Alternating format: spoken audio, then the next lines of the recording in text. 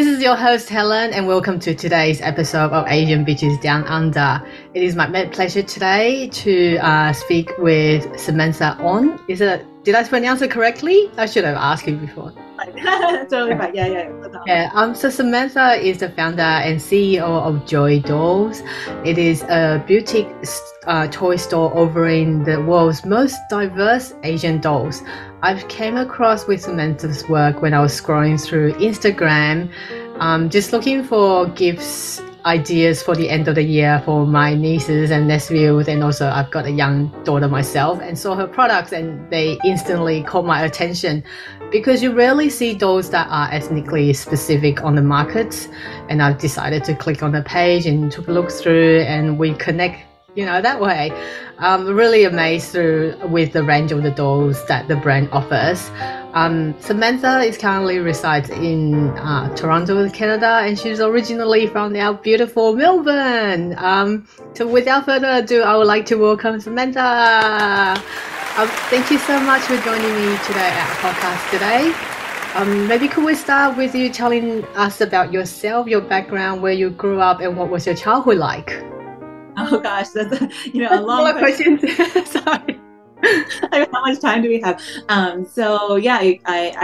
was born in Malaysia, and then my dad decided, he got a job in Australia. He decided he wanted us to immigrate to Australia to give me a better life, and better education. So he got a job in Australia, and I was about 8 months old at the time. So pretty much baby. So. I generally say I was pretty much born in Australia. I was a baby, and so I grew up in Australia practically my entire childhood. It was only really until I started work that I decided to move to Canada. But before then, I was always been a creative person. So I grew up in Melbourne. I do remember being very conscious that I was Asian, that I was the other, and I always thought my classmates who were blonde, blue-eyed were so much prettier. I wanted to be like them. I always felt that I couldn't get a boyfriend or anything like that because I thought they were so much prettier, right? So yes, I had that creative instinct. I always loved photography. I loved designing online. The internet was coming in. I loved designing websites. And then when it came to university, I was doing pretty well in school. I followed that Asian stereotype, being good at math and all of that. And even when I dropped chemistry, my teachers were like, "I can't believe you dropped chemistry."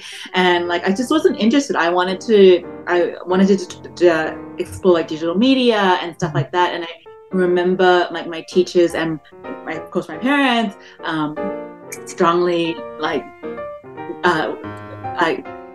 dissuaded me from doing that type of path.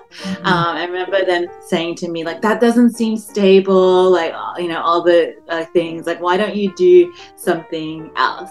So I didn't know what to do at all because I just wasn't interested in anything else. And so but I ended up just doing a commerce degree at the University of Melbourne, and I feel when I did that, I didn't know at the time that it really wasn't for me, but I just completely lost interest in studying. And I just felt maybe I was burned out, and I didn't realize that just wasn't the career path for me. I just couldn't click into whatever was being taught to me. I tried and just so I still continued down that path because I just thought that's what I had to do. And so I ended up in, I will say, boring all the insurance. And I did that for, too long. And that's when I started to get really bored. So I did that for almost 2 years out of university. And then I just completely didn't know what to do with myself. So I decided to move to Canada on my own. I just quit my job and then I just moved to Canada on my own, and then started that immigrant like journey on my own, like not knowing anyone. I actually moved like right after the financial crisis, so it was like really tough finding a job. But I was just determined to make a new life for myself, and because it was so hard to find a job, I ended back in insurance. Because that was all that my experience had to offer at the time. And so I did that, like total, I did that for like 10 years. Wow. And yeah, but in between, I started, I just knew that it wasn't for me. Like I remember I just couldn't wake up in the morning like to go to work. I really dreaded going into work. I just couldn't take it anymore. And I just, like, I always loved photography. So my husband said, he was my boyfriend at the time, and he said, why don't you try doing photography? And I was like, oh, there's no way you can make a business out of it. But I decided to anyway. And so then I started wedding photography business. And then I really felt like when I started doing that, like, oh gosh, this is exactly what I was meant to do my whole life. It all came down to this moment. I found my life like goal, and this is my passion. I loved it so much. I put everything I had, because I loved it so much, I put everything I had into it, and then it really became my life. So it actually so much that it overtook my life. And then it was only until we were so successful, and then I was working all the time, and then it was only until the pandemic happened. Like even when I had my daughter, I didn't stop. Like I didn't take any maternity leave. I was still working right through. I didn't take any break. And then it really took the pandemic to force me to like take a break. And I realized like what I was doing. And so it was like a blessing in disguise for me, even though like it was very stressful financially, because we relied so heavily on my income and providing for the family. Of course my husband works, but we both contribute equally to the finances and everything. So when I lost practically 2 years worth of income during that time, it was pretty stressful. And I just thought, well, if I can't work, like who am I? I really had to like peel back those layers and also rediscover myself as a mother that I didn't give myself the chance to when I was so focused on working. Yeah. And so I'm just like sitting around, taking on this like new motherhood journey, and I'm watching, the news unfold, during the pandemic, and the rise in anti-Asian hate, and like all those like floods of feelings of being scared of how I look, being ashamed of where we come from because of all that sentiment that was happening around the world, and also what that meant for my daughter. I just was so scared that what kind of world is my daughter going to grow up in? So that's when I started to look into dolls, because we couldn't go outside, and we took that very seriously. So we didn't see anyone at all. So I started to look for like a playmate for my daughter. I was worried about her like getting along with other people and getting lonely, as I felt. So I was looking into dolls, and I just couldn't believe that there wasn't really anything out there that really represented us, even to this day. And I just remember, like I had mentioned, thinking about my experience, like playing with blonde dolls, and also having that connection to my classmates and saying, oh, well, they're so much prettier. Even on TV, we don't really see people that look like us, of a certain a certain position, or like I just didn't feel like we were valued. Yeah. I had so much questions from what you said. What prompted you to choose Canada? Was Canada your first choice when you wanted to move out of home or away from your parents? Did you have any other options? Yeah, so actually my goal at the time was to work in finance in New York. So I thought, like, let me get as close as possible to New York because it was during the financial crisis. So I knew that I couldn't just like pack up and move to New York and find a job, especially with the work visa situation and everything. And so it was good with Canada because of the Commonwealth arrangement. I could easily come over here. I think I came on like a working holiday visa. So Okay. I was lucky that I was young at the time, so I could apply for that easily. So I took advantage of that, and then I wanted to move to New York. And then it ended up that I decided not to. That I decided, oh, you know what, I really do enjoy being in Canada. So then I stuck around in Canada. Yeah. How were your parents' reaction of you moving so far away? It is quite a long distance compared, it's not like New Zealand or, somewhere near Asia. Yeah, my parents were like, why don't you just move to Singapore or something like that?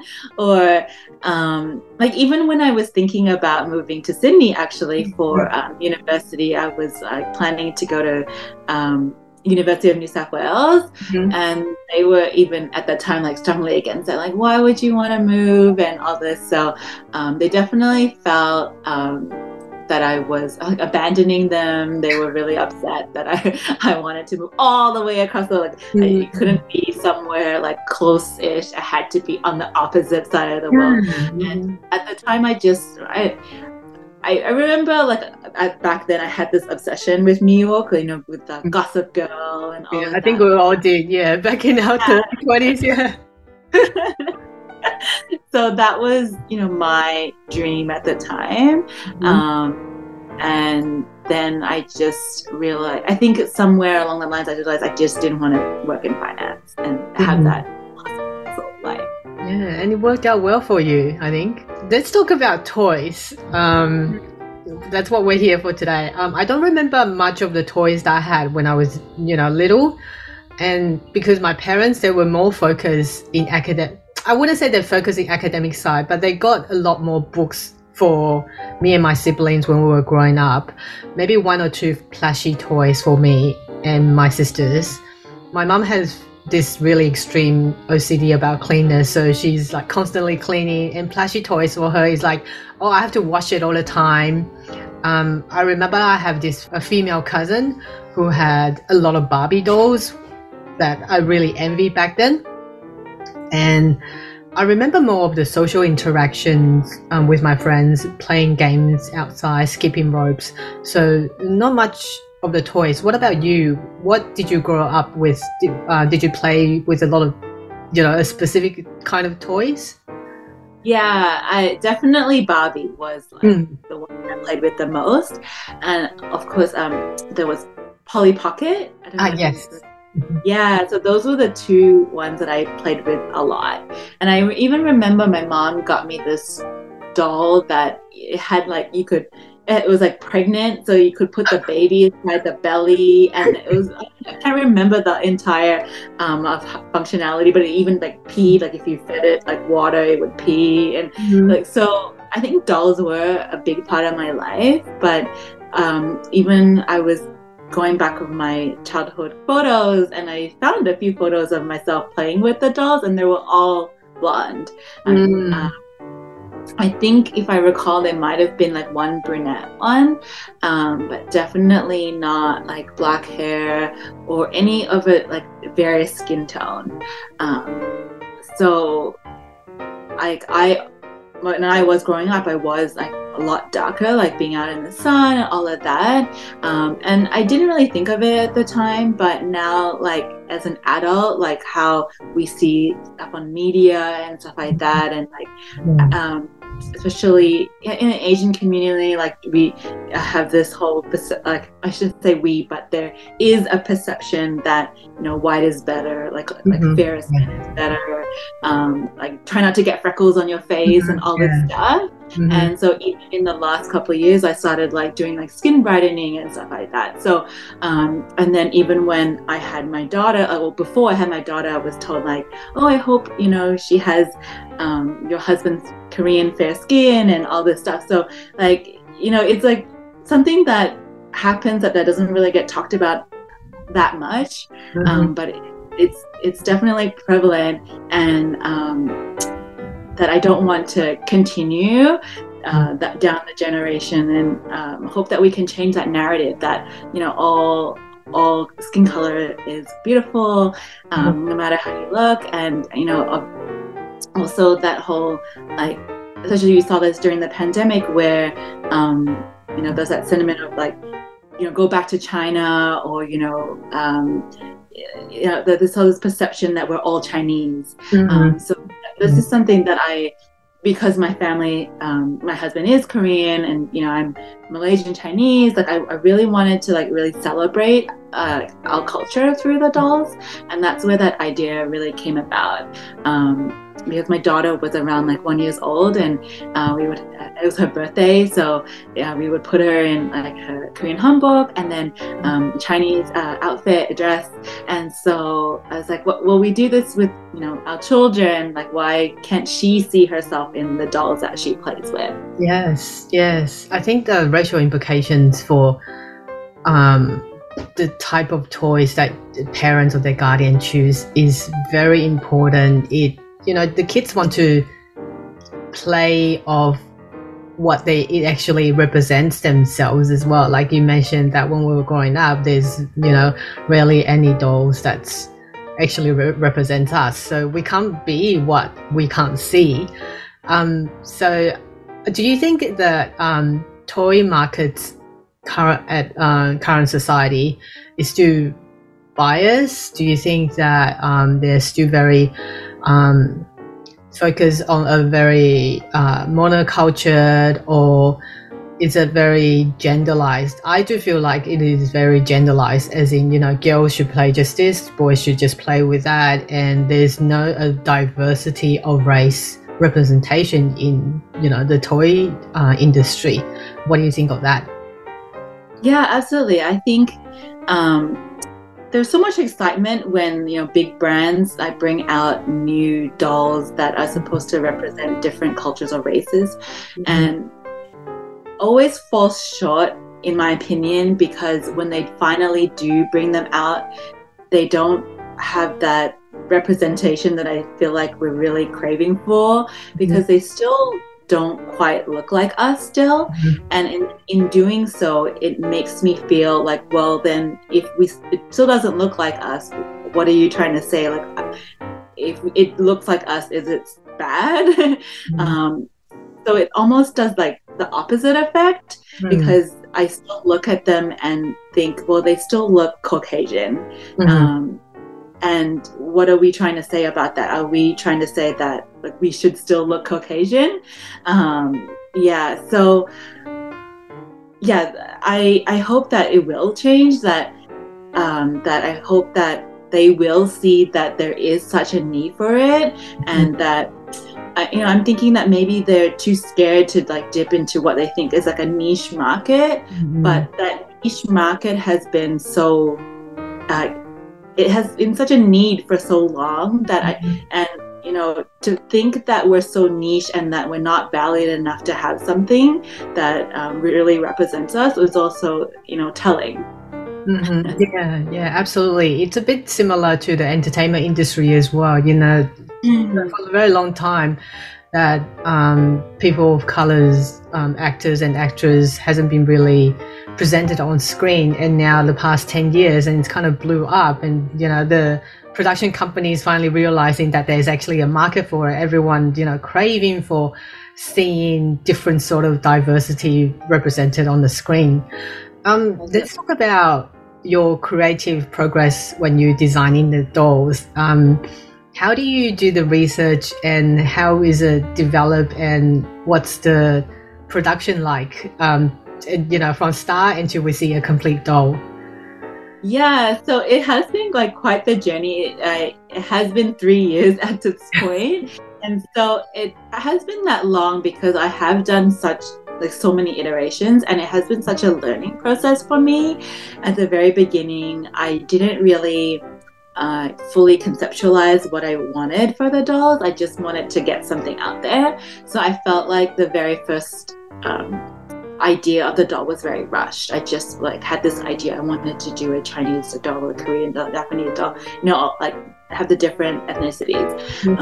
But I didn't really go into full detail about what that would mean, or like have a good vision for it. So only in time I started to really have a better vision, and like also know what our production capabilities were, because I had no idea. I have no like fashion experience. I've tried sewing so many times myself. I am horrible at it. But I tried to do all my own research. So even though I didn't sew them myself, like I really learned like all like the different processes and like what was like possible and what was like not possible, especially in a larger scale. Because initially I actually had the idea of doing them all locally, like producing them all locally, and then of course like costs were like just enormous. And most of all, I struggled to find the right skin tones. Like you would think that you could, in this day and age, then go to a fabric store and go, I want this color beige or this color brown. It just wasn't available. And then even just finding like, for example, the Chinese dress, I wanted like red and gold fabric, and like, it's very difficult to find that very specific fabric. So I had to take this idea overseas. And even overseas, it was like hard to find like very specific skin tones unless we custom them.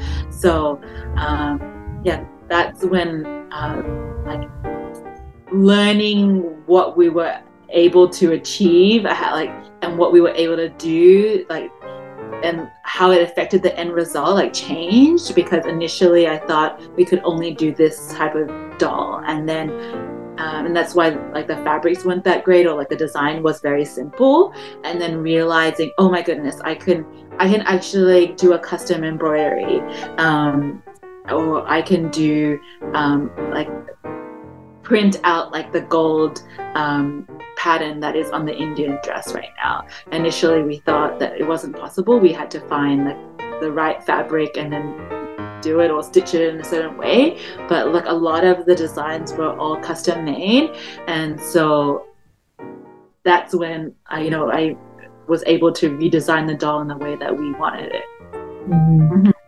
And so at the moment, sorry, I'm just gonna interrupt you. At the moment, how many varieties of dolls that you have?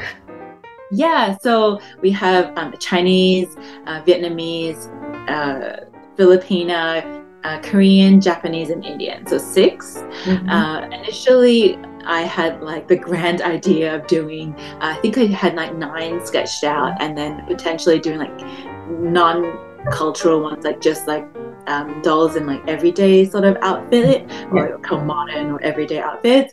But then it was just too enormous to do too many at once. Like even when I would talk to people like in the industry, like I would say, I'm doing 6 dolls, and they're like, 6? They're like, why don't you just start with 1, maybe 3? But I was super stubborn about it. Like I'm like, no, I'm gonna do 6 because like of what I wanted it to represent.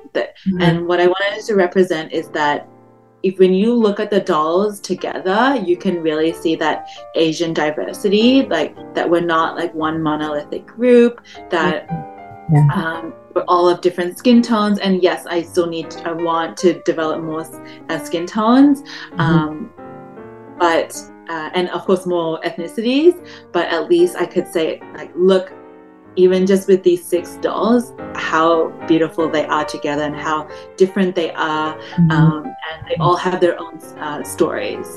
And so I think, like, although it took much longer to do 6, like I see other people bringing out like products like so quickly, like maybe like 1 product, but it took us so much longer, especially our production, because we did have such diverse products that we had to produce. What roles do you think that emotional intelligence play in your work as a doll maker? How do you feel when you're creating these dolls? Yeah, so I really do hope that these dolls, I hope like help people um, talk about like our culture, and also just like really normalize like diversity among children. So I really hope that these dolls aren't just for Asian children, that they are for all children to welcome into their home. I actually recently had a message on my Instagram. A mother reached out to me and she said that she's Caucasian, but her friends at school are all of diverse backgrounds. And so when she saw the Indian doll, she immediately wanted to get the doll and was so excited to give this to her daughter, because she, like a lot of her friends were of like Indian descent or South Asian descent, and that it would be so wonderful for her to have in her home. So instead of just having someone that like a doll that looked like her, like, and like that is so much more representative of the world that she lives in, but also we all live in. So I think that is so nice that these dolls aren't just like a toy, that they do represent so much more, that they can give so much understanding, and I really hope that it fosters a sense of like inclusion for all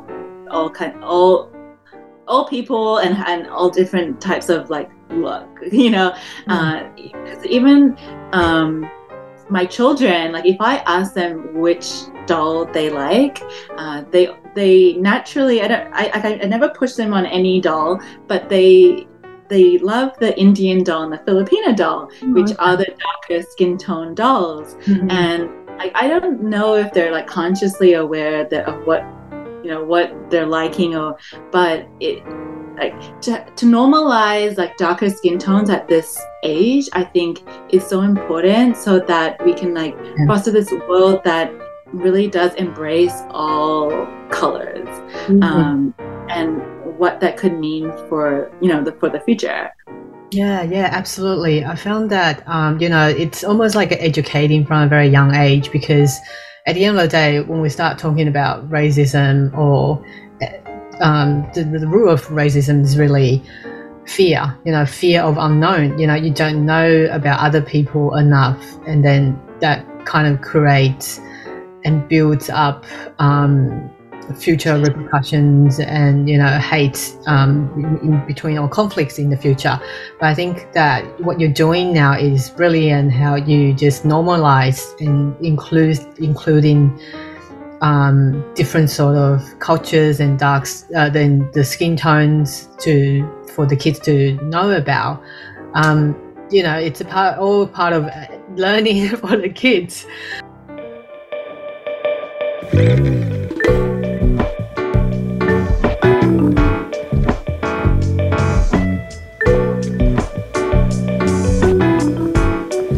Hi there! If you're new to our show, thanks for tuning into our program, and we hope you will stay with us for a very long time. And if you're a regular listener, we're forever grateful for your continuous support throughout this period of uncertainty. It has really helped this podcast to gain a great exposure, as our mission is to center the perspectives of people who look like us, who are marginalized historically to the sideline of conversation. So if you haven't already, we encourage you to subscribe to our podcast on Omni, Apple, Google or Spotify, and leave a rating and review. And of course, as a small podcast program, we rely on listeners' support to continue this work. Please do check out our Buy Me Coffee page and make a donation in order for us to continue to advocate the intersectionality in the podcast industry.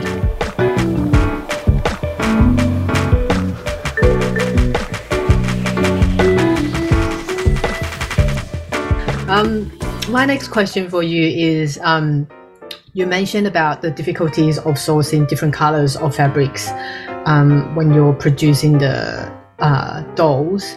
Were there any other challenges or obstacles when you're running the business? Yeah, I think for the most part, like I really wanted the dolls to be like as accurate in representing the different groups and ethnicities. So I was really worried at the time, like what people would think, because I can't like pretend to be Indian or Korean. Sorry, not Korean. Even though my husband's Korean, but I can't pretend to know be an expert in all the different cultures, and so I took the extra time to like really reach out to people, in that community, get their feedback, take it back, like redraw, but also, look at what's possible, and then, come up with a new design, like, and then even had people on like once people started following us, then we could like start to do like surveys, like what people think and stuff like that. So I even later on, I started to reach out to fashion experts in that field, like someone that was an expert in Indian design. So that was really helpful. But of course, even in just say the Indian fashion, there's so many ways of how like to do it, and also of course like there's so many regions, like languages, religion, so there was just so much to learn, but also I had to decide like, well, what were we going to pick to represent as many children as possible in India. And so that even played a part with the name, like as something as simple as a name. I initially thought, oh, well, I'll just pick a name that I like. But then I was like, wait, I want it to really resonate with as many people as possible. So I actually had this suggestion from someone that was following us, like, in India, for example, there's so many religions, but the main religion in India, like a majority of people follow Hinduism. So like a lot of the names were very related to Hinduism. So I had to be like kind of careful about which name we chose so that it would represent as many children in India. So I couldn't believe like how difficult that process was to find the right name. And that was so for like all the other names that we picked, but definitely the Indian one and the Korean one was the most difficult, because even my husband, who's Korean, didn't realize that a lot of the names in Korean actually come from like have the Chinese characters in it. So finding like a pure Korean name that had like a non-Christian like connection was very difficult. So like all of that like caused extra time, but I think was well worth it to make sure that we did things in a way that it was as representative as possible, but like like what's the word, try to just do it properly.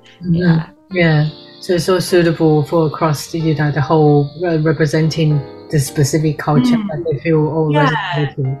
Yes, like do it respectfully. And respectfully too.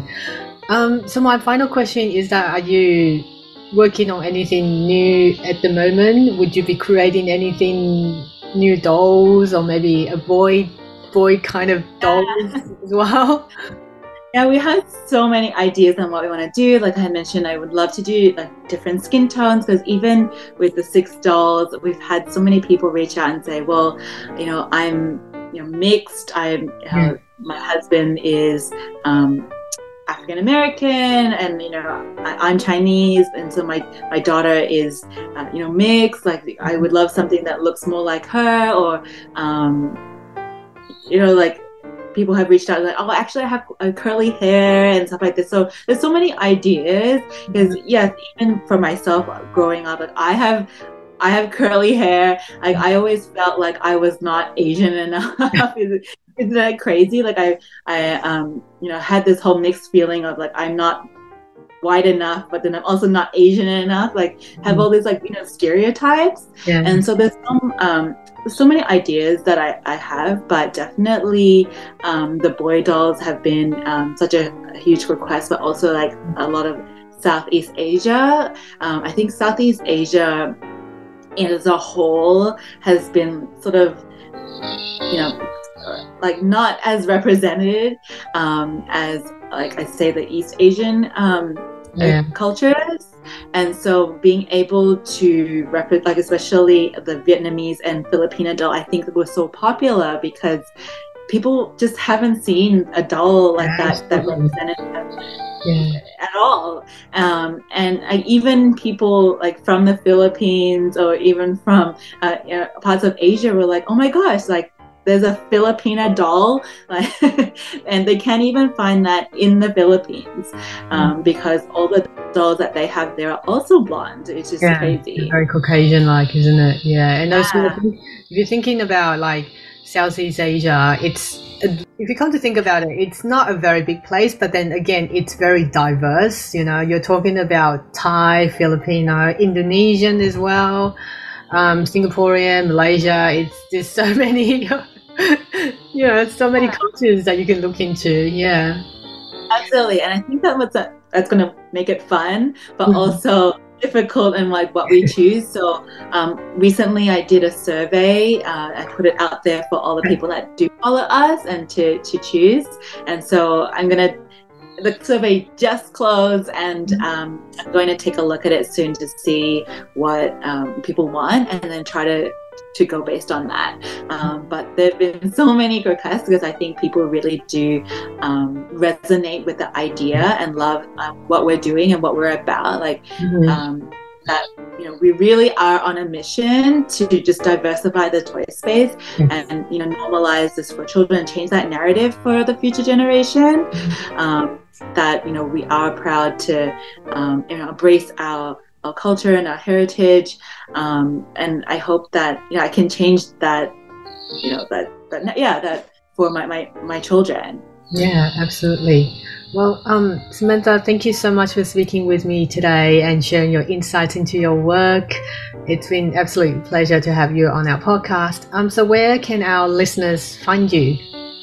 Yeah, so you can jump on joeydolls.com. That's JOEYDOLLS.com. And then Instagram, just Joeydolls as well. Facebook, Joeydolls.